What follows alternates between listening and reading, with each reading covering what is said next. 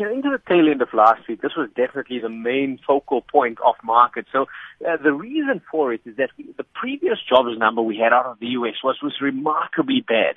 And following that, the market's expectations around the Fed hike softened quite considerably. And it's really, I guess, the driving force in terms of your global expectations around what's going to come through in terms of markets. So the number that was released on Friday, significantly beating market expectations by almost 100,000 jobs over and above what the market had expected. But to counterbalance that, what had actually happened is that the previous number, which was actually the worst I remember in recent history, was even revised lower. Now, the market's looking at this, they're saying, look, it's proving to us that the May number, the previous number, was actually an aberration, that the progress that is being made in terms of the U.S. jobs market continues at a reasonably robust pace.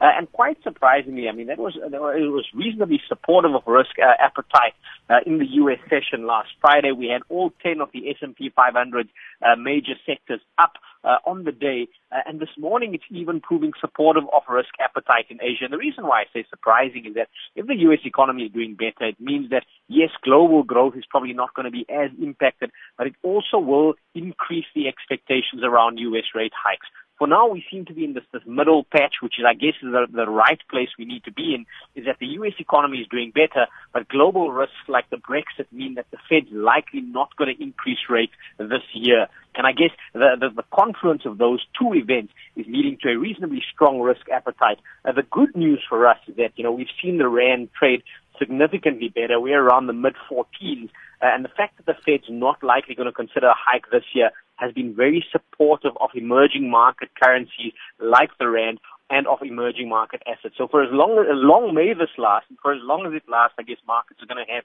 a little bit of a bullish bias to them. And then just looking at Japan on the Asian markets, Mohammed, upbeat as they prepare for stimulus there? Yeah, you see, if you look at Japanese data, it's actually been so terrible recently. I mean, their yen has gotten significantly stronger. That's actually hurt their economy. They've got deflation for quite some time. And just to give the listeners some sort of context, we started off the year with the yen at around 120 yen to the US dollar. It strengthened from there all the way down to 100 yen to the US dollar. So that's significant strength. It's hurting their export competitiveness.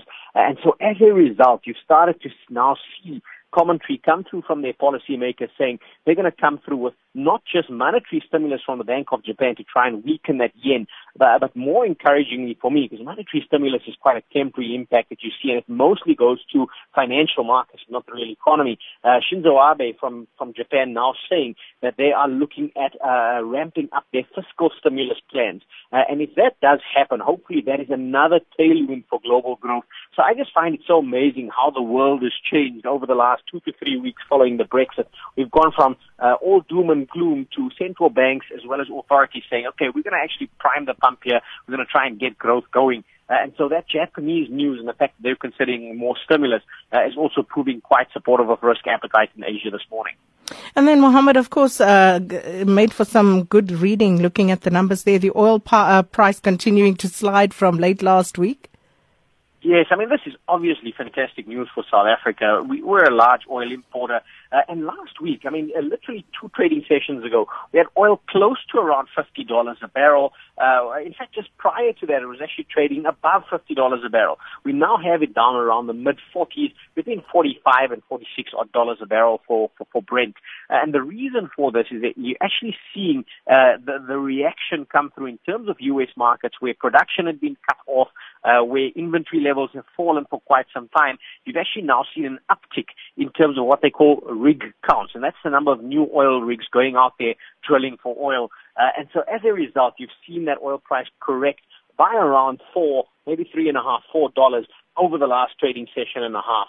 That's obviously going to be good news. Our longer-term estimates is we would see oil range-bound between $35 to $45 a barrel. And so this, still relatively more elevated to our expectations, but definitely an encouraging development. And like I say, South Africa as a large oil importer would do well off this. If we see the oil price continue to come off, to ease off, that's going to give some relief to motorists as well as consumers. And that gives us relief within the broader economy with regards to the pass-through effect of inflation. So let's keep an eye out for this. Hope comes that price actually does fall a little bit further.